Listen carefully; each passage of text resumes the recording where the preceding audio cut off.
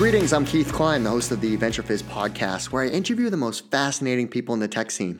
For the 82nd episode of our podcast, I interviewed Elizabeth Galbut, co-founder and managing partner at SoGal Ventures. Elizabeth has founded 2 venture capital firms. While attending business school, she founded A-Level Capital, the first student-led VC firm powered by Johns Hopkins students. Her current firm, SoGal Ventures, is the first female-led millennial VC firm. They focus on investing in diverse founding teams that are trying to solve major problems in the consumer or healthcare industry.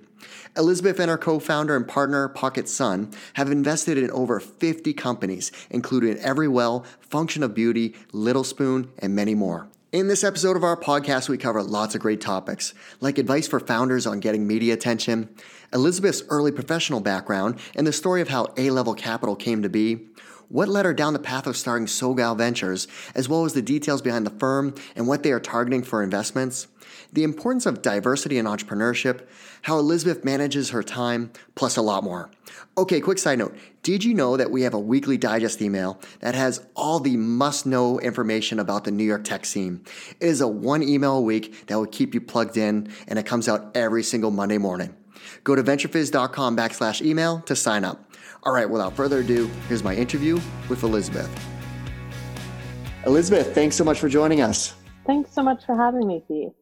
So, Elizabeth, I was excited to talk to you because we have so much to talk about, all the great things that you've accomplished throughout your career and obviously the important work you're doing as a venture capitalist. But to kick things off, like you and your partner have been featured quite a bit in the media. So I always find it interesting for founders, like what advice would you give to folks that are trying to get attention in the media? Like you've been featured in Forbes, Fortune, and several other major outlets. So what advice would you give back to founders on accomplishing that media attention goal?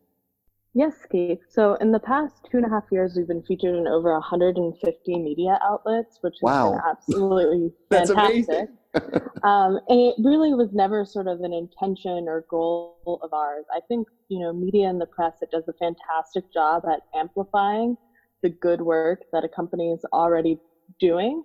I always tell my entrepreneurs, like, the goal shouldn't be to get press or media. The goal should be to be such a great company that press and media want to cover you and they want to do exclusive of you, and they're almost chasing you rather than the other way around based on the amazing business you've built. It's really an amplifier. It's not necessarily the end goal. And so I think, we never have hired an outside PR firm officially. I'm really lucky. My mother-in-law does do PR, so she definitely has helped us along the way. Mm-hmm. But most of it has actually all been inbound. And I think that's attributable to a few things. I think, so to sort of take it all back, SoGal Ventures is one of the first millennial venture capital firms, and we invest globally, which is really different than a lot of the next generation and female-led funds.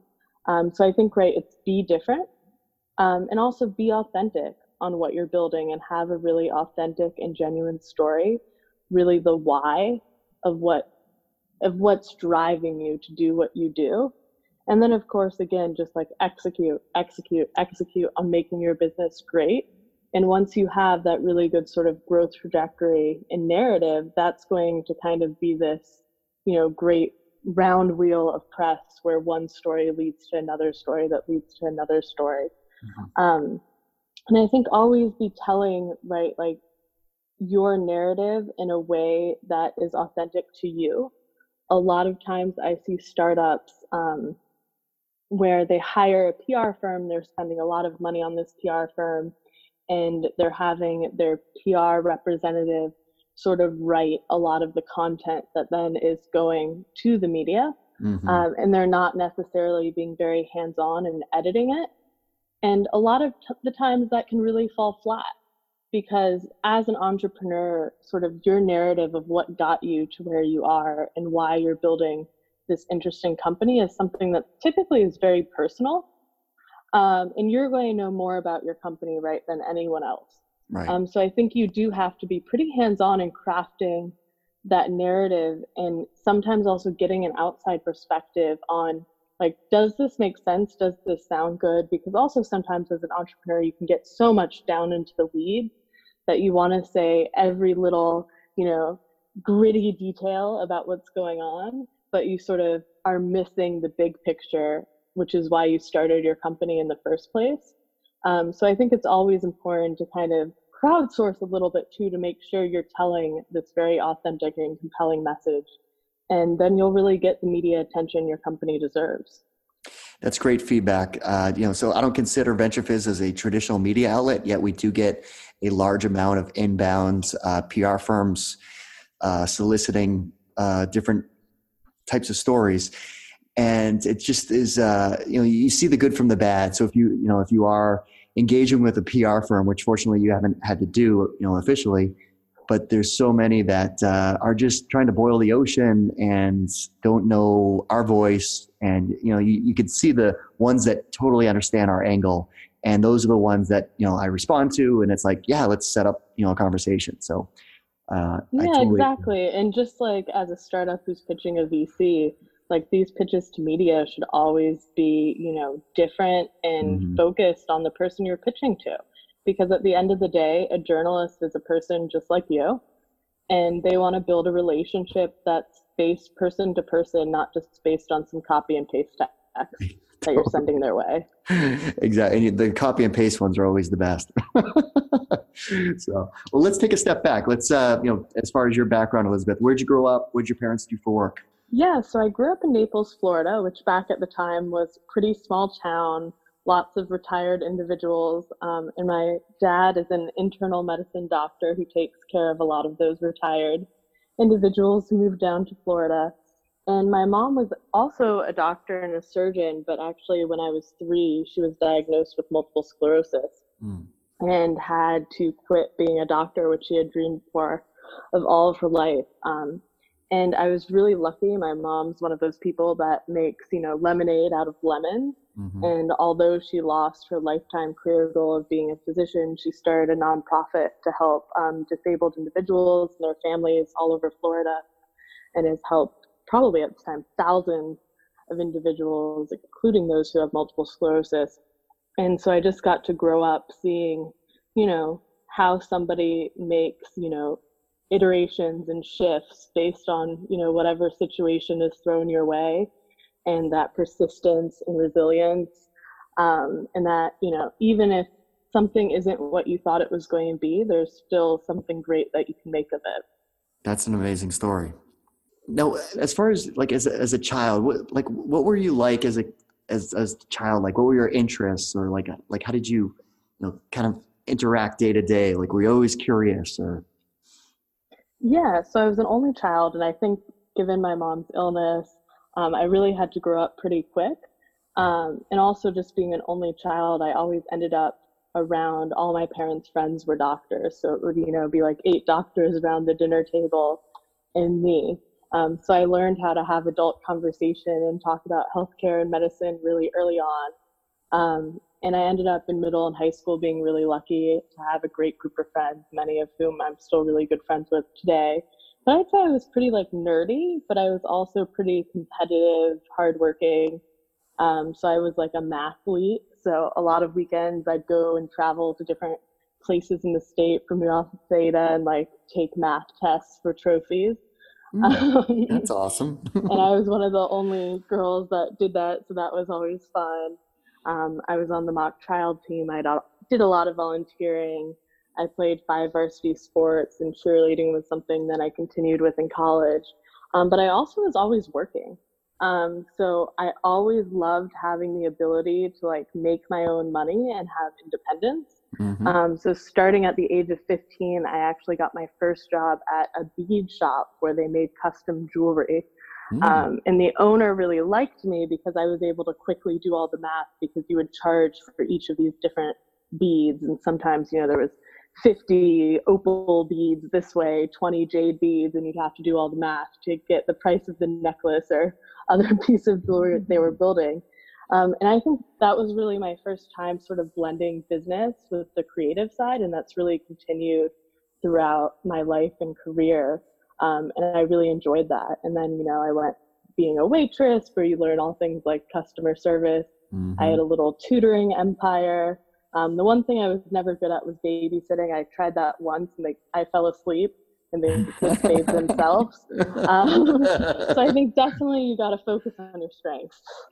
That's great feedback, and actually great feedback for my 15-year-old daughter who, she's interested in making her own money, and she's trying to find, the other ways of doing it outside of babysitting. So she's potentially going to be taking care of dogs at an SPCA type of place. So we'll see.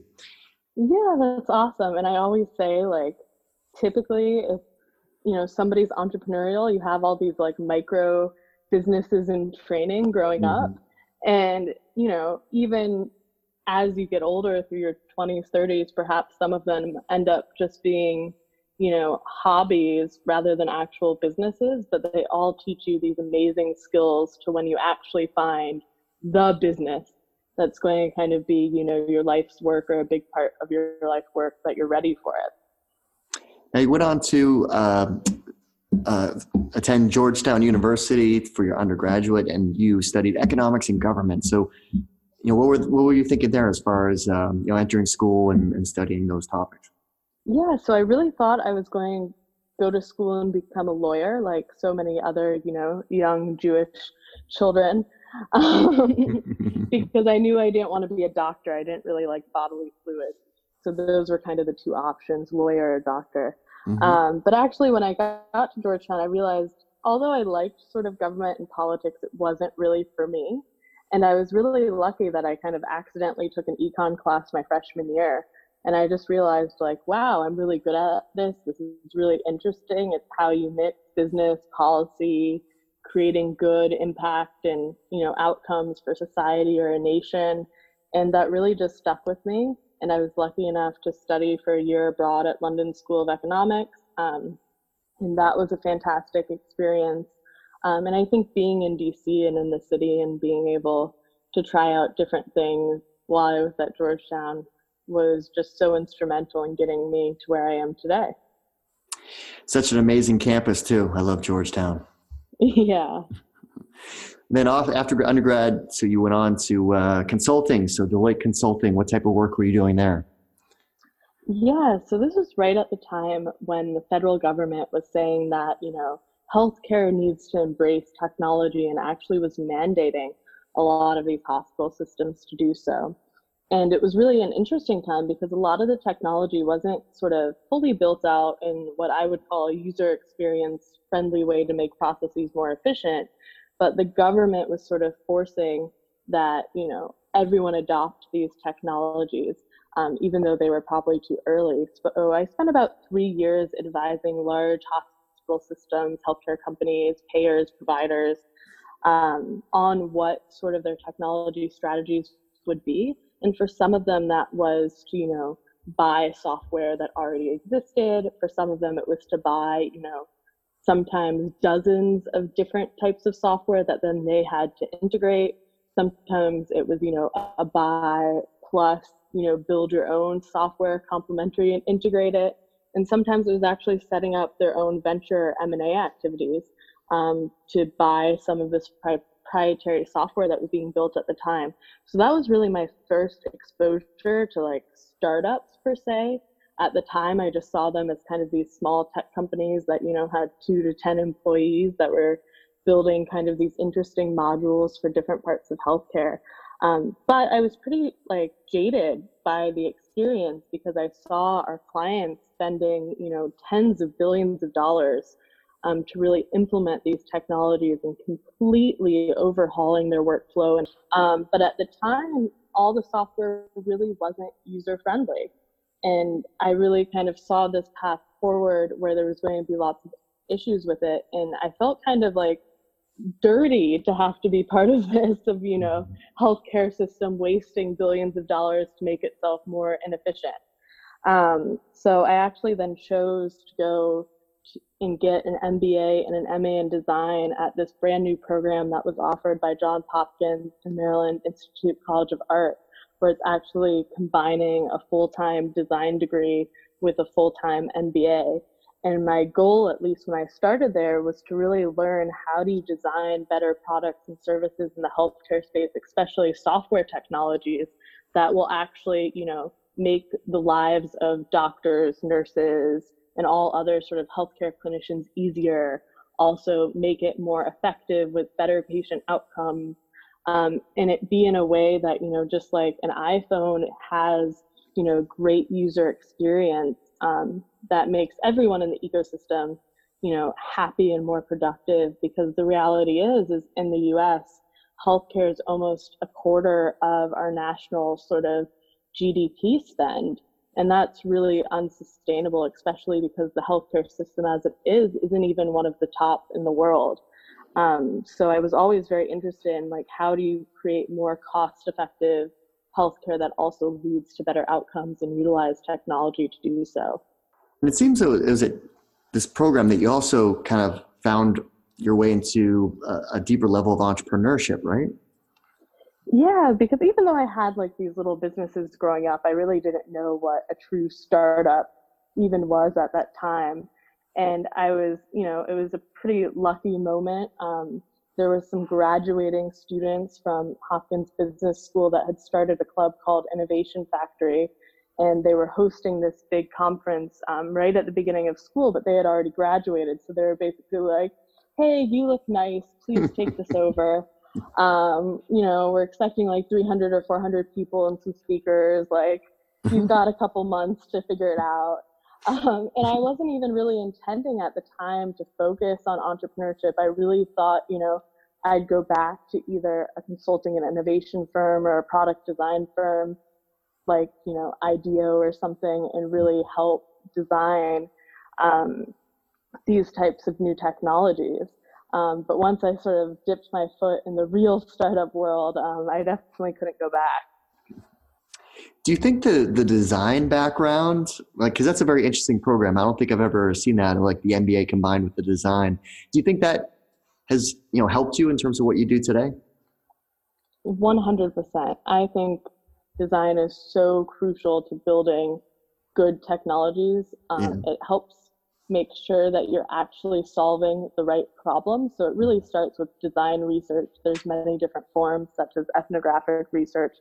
But first, as a startup or entrepreneur, you just have to make sure, like, am I actually solving the right problem? Because a lot of the times we think that we know what the problem is, but you may not actually be pinpointing the true problem. And things like marketing surveys and traditional marketing research really don't do much to help you get to the root cause and the root of the problem you're trying to solve. So actually, I'm a part-time professor at the School of Visual Arts now here in New York at the graduate program for products of design. And actually, part of our thesis at SoGal Ventures is to invest in what we call design-centric businesses, because we think that gives them such a competitive advantage to win. Makes sense. Now, after graduating from B school, what did you do after that? Yeah, so I was running the student club Innovation Factory. We ended up with over 50 student leaders. We had been working with hundreds of startups founded by Hopkins students and alumni. But the issue was there was no real early stage risky capital in Baltimore. I would bring in angel investors and VCs, and nobody really wanted to invest in, Baltimore as a geographic area. And I'm sure founders in other, underrepresented geographic areas feel the same way. We've definitely heard that through our SoGal communities. But I was just blown away. There was so much good technology coming out of Johns Hopkins. I kind of call it Stanford talent, Baltimore prices. And and I saw this opportunity and couldn't figure out how to make people want to invest in that. And there was actually something very personal that happened. I was helping this company called Proscia, which is a digital pathology company that uses computer vision, AI, to bring pathology into the cloud and also make it more effective, which is, reading cancer biopsies and giving the correct diagnosis. And at the time, my father had actually been diagnosed with cancer, and he had been misdiagnosed for 3 years. because the pathologist hadn't read his, biopsies correctly over those 3 years. Wow. And this startup was solving that problem. And it was a bunch of undergrads, but like nobody wanted to invest in this company. And I was seeing them, they were about to graduate from undergrad. And I said, I have to figure out how to, make sure you guys build this company instead of going on and doing something else, like working at a traditional biomedical engineering firm or a company like Stryker or something. So I actually then co-founded with a couple other individuals a student-led fund called A-Level Capital. And for example, in that company, we were the first $10,000 check. And they ended up going on, we helped them raise their seed round of a couple $1 million. And, about a half a year ago, they just announced their $10.5 million Series A round. And they're already using their software in top healthcare institutions like Johns Hopkins, Mayo Clinic, Samsung Cancer Institute in Korea. And that was really my first experience of seeing how even a very little bit of money, right, $10,000, can be the difference of whether a company feels like they should keep going or not, and if the founders feel confident that they should keep going. And that can be the difference of one of these companies existing in the world and creating that change that, at least at SoGal, we say we wish to see in the world, or not. And so with that, I was really kind of hooked on, I need to invest in these arbitrage opportunities where I see value, but others may not, so that these types of entrepreneurs have a chance. Like you talk about, different areas maybe not having the same access to capital. So John Hopkins, like what's the entrepreneurial vibe that you witnessed while you were, running this student-led fund? Yeah, so they were really hungry, but there hadn't been tons of activity. Yeah. So John Hopkins in particular is made up of 9 separate schools, and they're all a little bit geographically dispersed between Baltimore, outside of Baltimore, and then in DC. And so actually over 5 of these schools are actually in the top 5 for what they do in the country. Right. So it's amazing levels of talent, but often the students of each individual school don't connect based on that sort of geographic distance between them all. And so a lot of what we were doing with that student club Innovation Factory was bringing everyone together, so that, the person who's at the top education school in the country could meet with the person who's at the top international studies school in the country, and could meet with a business student as well as somebody who's in the top data science program in the country and build something. And we actually saw that work. And then we saw these companies starting to be formed and built. And then it was really, how do we make sure there's capital there to do that? It is interesting because areas like Baltimore, DC, and like Philadelphia, I see it too, where you have so many great academic institutions that are creating things that probably are things that could get funded but never get off the ground because, the amount of investment capital is significantly less than New York, Boston, Valley, which is ends up being unfortunate. Yeah, and at SoGal Ventures, we believe great companies can be founded anywhere. Some of the best companies in our portfolio are in these underrepresented markets, including Austin, Boise, Idaho, Philadelphia, all over the place. We actually, in SoGal Ventures right now, in our current fund, out of 19 companies, we don't have a single company in the Bay Area. Wow. And that wasn't because we don't want a company in the Bay Area. It's just in the thousands of deals we see a year, a Bay Area company has not risen to the top to be one of our 10 to 15 investments a year. Well, that is a perfect segue. So let's talk about what led you to start SoGal Ventures. Yeah, so I actually met my co-founder Pocket while I was sort of, getting this student fund off the ground. And she had been doing something similar, but a little bit different while she was in grad school at USC. When she was in grad school, studying entrepreneurship and innovation, her professors didn't bring in any women or minority entrepreneurs or investors into the class as speakers. It was mostly just white men. And she asked her professors to kind of, please, can you bring in somebody that looks like me? She's Asian, she's not from America, she's a woman, she's part of the LGBTQ community. And she really just wanted role models, that looked like her and, were different than the white males that all of her professors brought in. So she started a student group called SoGal that was really on the mission to redefine the next generation of founders and funders. And it started with, a small event. They didn't even have any funding. So, 40 people in a room, and she had invited a cupcake and tea entrepreneurs. And she told them you had to bring cupcakes and tea. So they had some food there. And very quickly, in a matter of months, she was hosting, a conference with 500 people, 60 speakers, full day event with all these women and minority speakers and attendees. And so the talent was always there in LA, but, her professors just hadn't found it at the time. And she had really realized in that again, you can do as many of these educational and community building initiatives as you want, but the money isn't there for these founders. Mm-hmm. And, women get less than 3% of venture capital every year. That's pathetic, right? Minorities, even less so. Right. And for there to be this really systematic change, the money has to happen.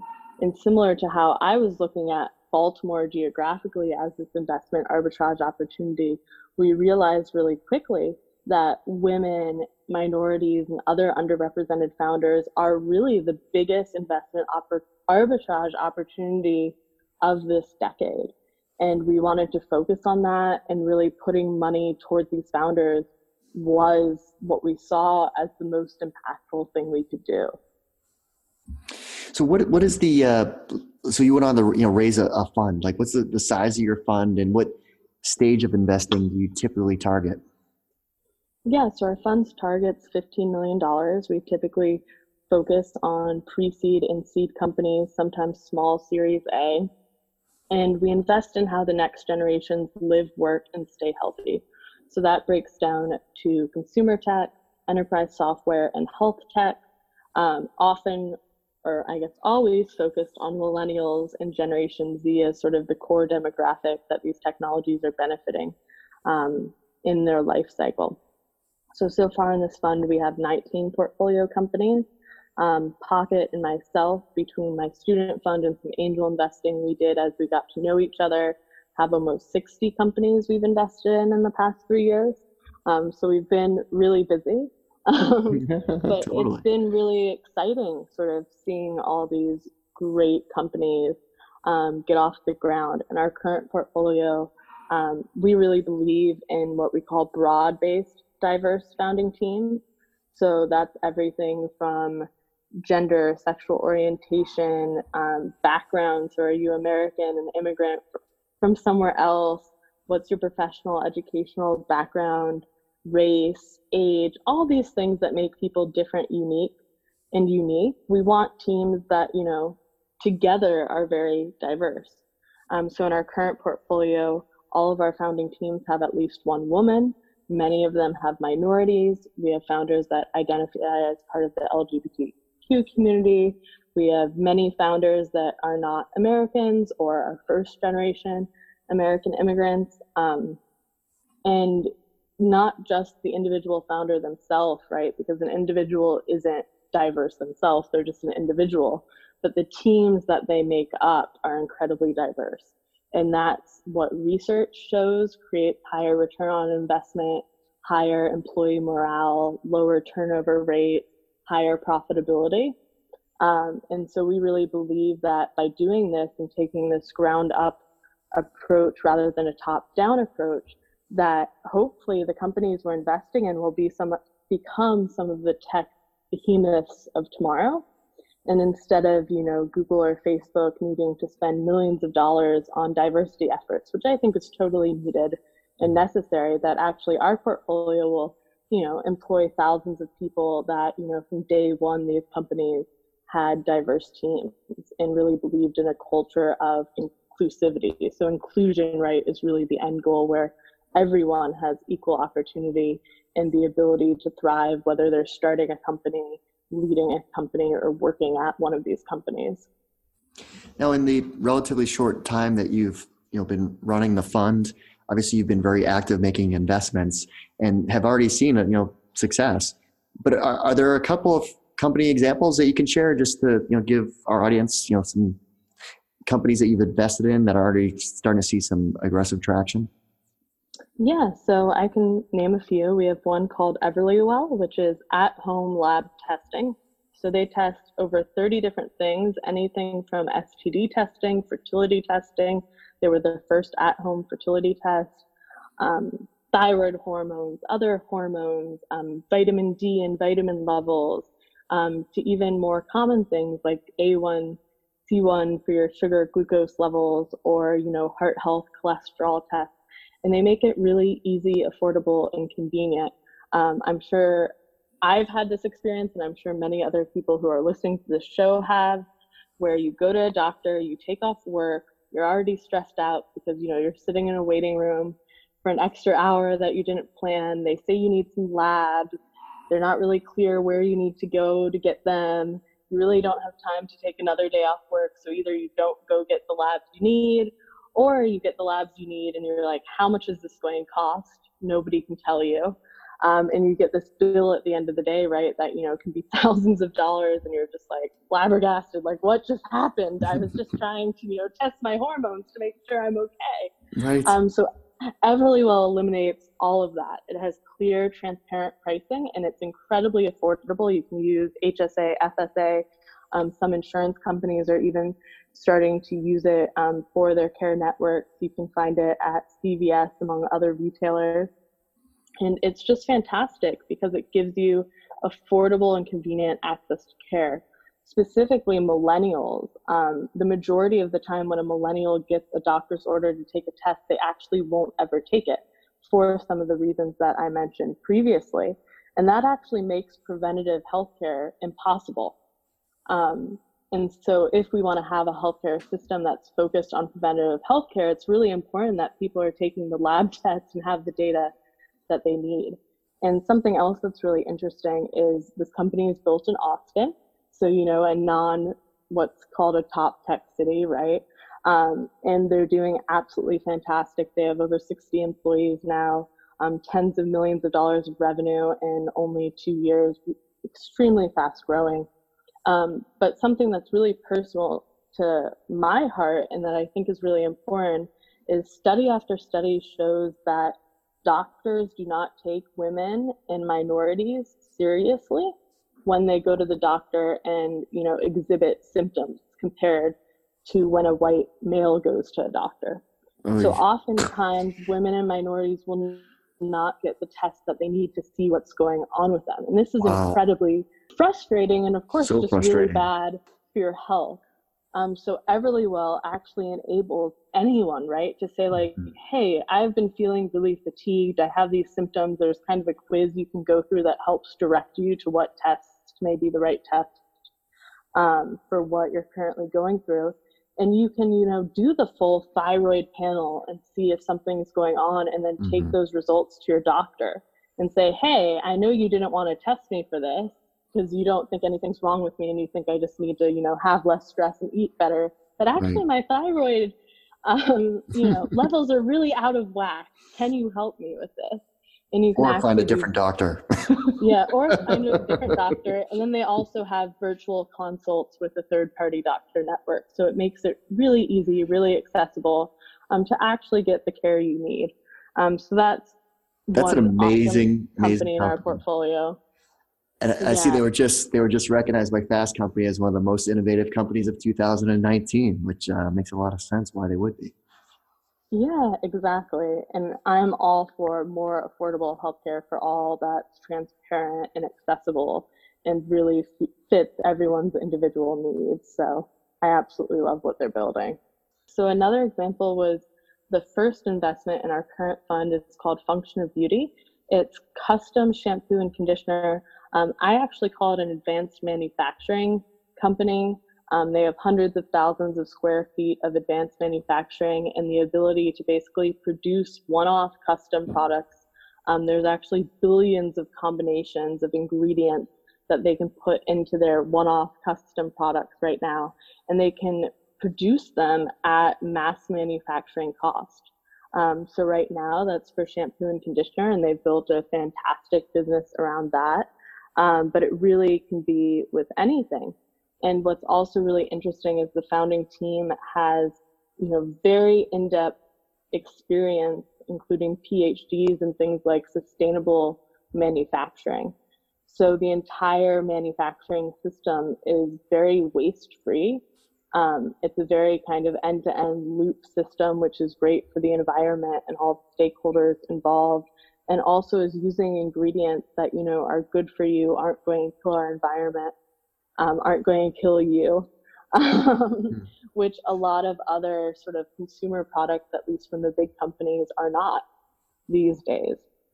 And this is a great example of what happens when you have a very diverse founding team and how, because of their unique backgrounds, they were able to be so successful. So the founding team includes an immigrant male CEO who he has a PhD in MIT in sustainable manufacturing. It includes a veteran officer from the Navy who his background is from MIT as well as in supply chain. And he's from this really tiny town in Pennsylvania that is known for a lot of, hands-on manufacturing called Catawissa, Pennsylvania. And they have multiple manufacturing facilities now there where, everyone that he grew up with is now working for Function of Beauty in Catawissa. And then another immigrant who was doing a lot of the formulation, she's a scientist, was doing a lot of the formulations for Whole Foods and their natural beauty products. And when the three of them came together, right, based on all of their different backgrounds and expertises, it really made something special. And although people can try and copy, what they're doing and the concept of what they've built, because of just the unique, right, being from this small town that has, the manufacturing capability. The CEO had a company previously that was a hair care company where he had created a collective in Morocco for women to be paid fairly for argan oil.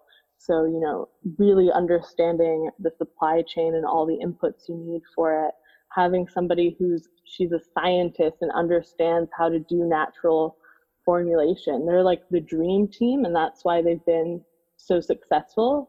And there are some competitors that have popped up and really tried to copy what they're doing.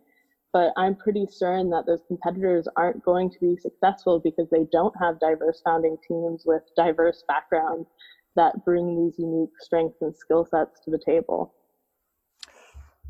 Now, how are you going about sourcing your deal flow? Well, maybe a better way to ask the question is like how do people get on your radar? Like, you have portfolio companies in, Austin, Idaho, Philadelphia, New York, Singapore. So how are you going about, finding these great companies, or how do they get on your radar? Yeah, so there's a bunch of different ways. Because SoGal started as a community and actually grew really quickly as a community, we actually have kept that part of what we do, but we spun it out into a 501c3 nonprofit called the SoGal Foundation. So now through the foundation, we host hundreds of events a year in over 40 different cities across the globe, and we're always adding more cities based on interest and volunteers who want to be chapter leads in the cities. And we do everything from pitch competitions, working on public speaking, talking about how to get more press, finding co-founders, fundraising. Mental health and wellness is really important to what we do, physical wellness as well. And so each city hosts on average about 7 to 15 events a year in each of these SoGal chapters. So that's a great way for entrepreneurs to sort of get involved in the SoGal community. And often these chapter leads will kind of bubble up some of these deals to Pocket and myself as potential investments. So we get a lot of great, deal flow from that, and just, being first on somebody's mind as they're starting to even fundraise. Because really the folks that get the most use of the SoGal community are really the top of the funnel, where they're either still in a tech job and thinking about, building a company, but may need to find co-founders or build their confidence that they should, start a company, or people who are just starting a company and are looking for all the different things they need in that process. And so the SoGal Foundation community is a great place to start for really early stage entrepreneurs. And then we invest obviously a bit later through SoGal Ventures at like the traditional pre-seed or seed stage round. So that's one way. And then of course there's traditional things like founder referrals, investor referrals. We speak at dozens of conferences and events every quarter. So obviously meeting us in person all around the world. Between Pocket and myself, I think we flew about 400,000 miles in the past year. So you can find us in all different cities. Pocket's on our way to Tokyo right now, and then San Francisco. So a lot of just, exploring entrepreneurial ecosystems on the ground and meeting people wherever we're going. And then we're really actually open to cold inbound emails, which a lot of firms are not. But we think we're looking for diverse founding teams. Oftentimes, women and other underrepresented founders may not have the same network as some of their white male peers. And we're totally open to a good cold email. And we read all of them. We see, thousands of deals a year, so I'm not great at responding to all of them. But we read each deal that comes in and we take a look at it. So I encourage you, anyone listening to this can email me your deck or materials to Elizabeth@sogalventures.com, and I will see it and read it. Well, since you do read all these, like when you open it, what are you looking for? Like what should they keep it simple for you to look at and, hopefully you'll make a decision quickly if you want to actually have a conversation? Yeah. So I think send your deck or materials with it. If I have to respond and sort of ask you for them, that, right, of course, creates more friction in the conversation. And I think a great startup deck is compelling and can stand alone without narration. Very quickly, when I'm typically looking through a deck, I sort of know, do I want to have a first conversation with this entrepreneur, or is this really not a fit for our fund? And I think great cold emails are ones, right, that research the person you're sending a cold email to. Like when I started my student fund, I had no idea anyone in venture, let alone how to run a venture fund. And so I actually started emailing. There's over 250 Hopkins alumni in venture capital all over the world. And I started cold emailing them one by one.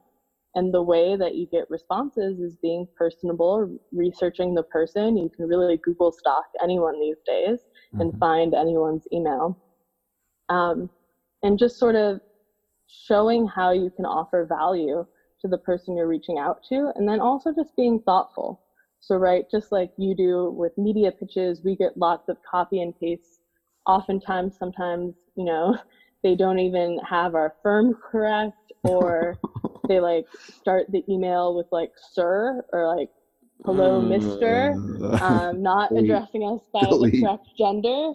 So those obviously are typically not ones that are getting responses from us. So I think with everything, authenticity, be genuine. And in addition to including, right, your deck or materials, write, 3 to 5 bullets with the most exciting pieces of information about your company, as well as, 1 or 2 sentences that really clearly states what your company does. Sometimes I'll get cold emails or even introductions from entrepreneurs that's like, here's my deck, thanks. And that means, right, I have to open the deck before I even know anything about the company. Right. And it's very hard for me to refer back to it later just because we're seeing dozens of deals a day among the other things we do. So I think, right, having that 1 to 2 sentences that talks about what your company is, a few bullets with the most exciting things that you have done or is going on with your company to really get me excited about it. And then including your materials is the best way. And I'm totally open to cold email introductions. A lot of other VCs are not, but with me, Elizabeth at SoGalVentures.com. That's great feedback. Now, you obviously are, running 100,000 miles an hour in all different directions. So I'm sure a typical week is never the same. But like, how do you manage your time? Like, I'd imagine you're doing so many different things, meetings, traveling. So how are you able to manage your time? Yeah, I think with anything, especially as a startup founder, you have to prioritize. So you have to understand, like, what are the most important things that I have to get done today? What are things that, can wait, be on the back burner? What are the things that I can delegate? Every day looks really different for us. It consists of, looking at new pitches, answering emails, working with our current entrepreneurs. In a big portfolio, there's always a couple fires that need help being put out, or a founder that kind of needs a pseudo therapist ear to listen to what's going on. Interacting with our LPs, we have to fundraise just like a startup has to fundraise, and then we have to keep our investors happy too. And then, our side project of the SoGal Foundation, our nonprofit, working with our team, doing and what they do, and then traveling, speaking. A lot of the times, right, it's visiting companies in person that we're thinking of investing in or have invested in. But I think really it's just like figuring out what are your top priorities and knowing that, you're running a marathon, you're not running a sprint. So you really have to understand your energy flows. And some days you're not going to be as productive as others. But as long as, you keep putting each foot in front of the other and doing, a little bit each day, you're going to move fast and you're going to move in the right direction, even if there are setbacks along the way. You do quite a bit of traveling. Is there any of your favorite travel hacks that's like, oh, this is my lifesaver? Yeah, so I tend to sleep and kind of recharge a lot on planes. But for some reason, I can never go to sleep the night before a plane ride. And that actually tends to be some of my most productive work time. So I work really, really, really hard before the journey. And then I actually sleep on the journey and perhaps watch a movie or two and relax. So I'm recharged by the time I get to wherever I'm going. Makes sense. That's smart. Well, Elizabeth, thank you so much for sharing your background and kind of your path of how you got to where you are today. Obviously, the great advice you shared as far as how to get your attention, and then all the great work you and your partner Pocket are doing for building this foundation. Like SoGal and so many other firms are taking the step forward for making these investments in so many companies that were underserved. And as a father of two teenage girls, it's building such a platform that, hopefully the world will be in much better shape when they enter the workforce. Yeah, we can't wait for one day for your daughter to pitch us. We even have a lot of our LP base is actually under 30 as well. So this is, sort of the first time a lot of these young women are being LPs in a private equity and venture capital fund. So we're just really excited to, help young women and other underrepresented founders and investors sort of dip their foot in and have equal opportunity so that we can have this great inclusive tech ecosystem by the time your daughters are building their company. And I can't wait for that day too. They kind of have no choice but the entrepreneurship path at some point in their life based on what I do and what I'm drilling into their head. So yeah, and you're a fantastic role model for them. So keep it up. Oh, thank you so much. I appreciate that. Well, that's our show. I hope you found it useful and entertaining. If you did, please make sure you subscribe so you'll get future episodes. Also, please consider leaving us a 5-star review and share this podcast with all of your friends and colleagues in the industry. It all really helps us out. Last but not least, don't forget to visit venturefiz.com, the most trusted source for tech and startup jobs, news, and insights. Thanks for listening, and I'll see you next time.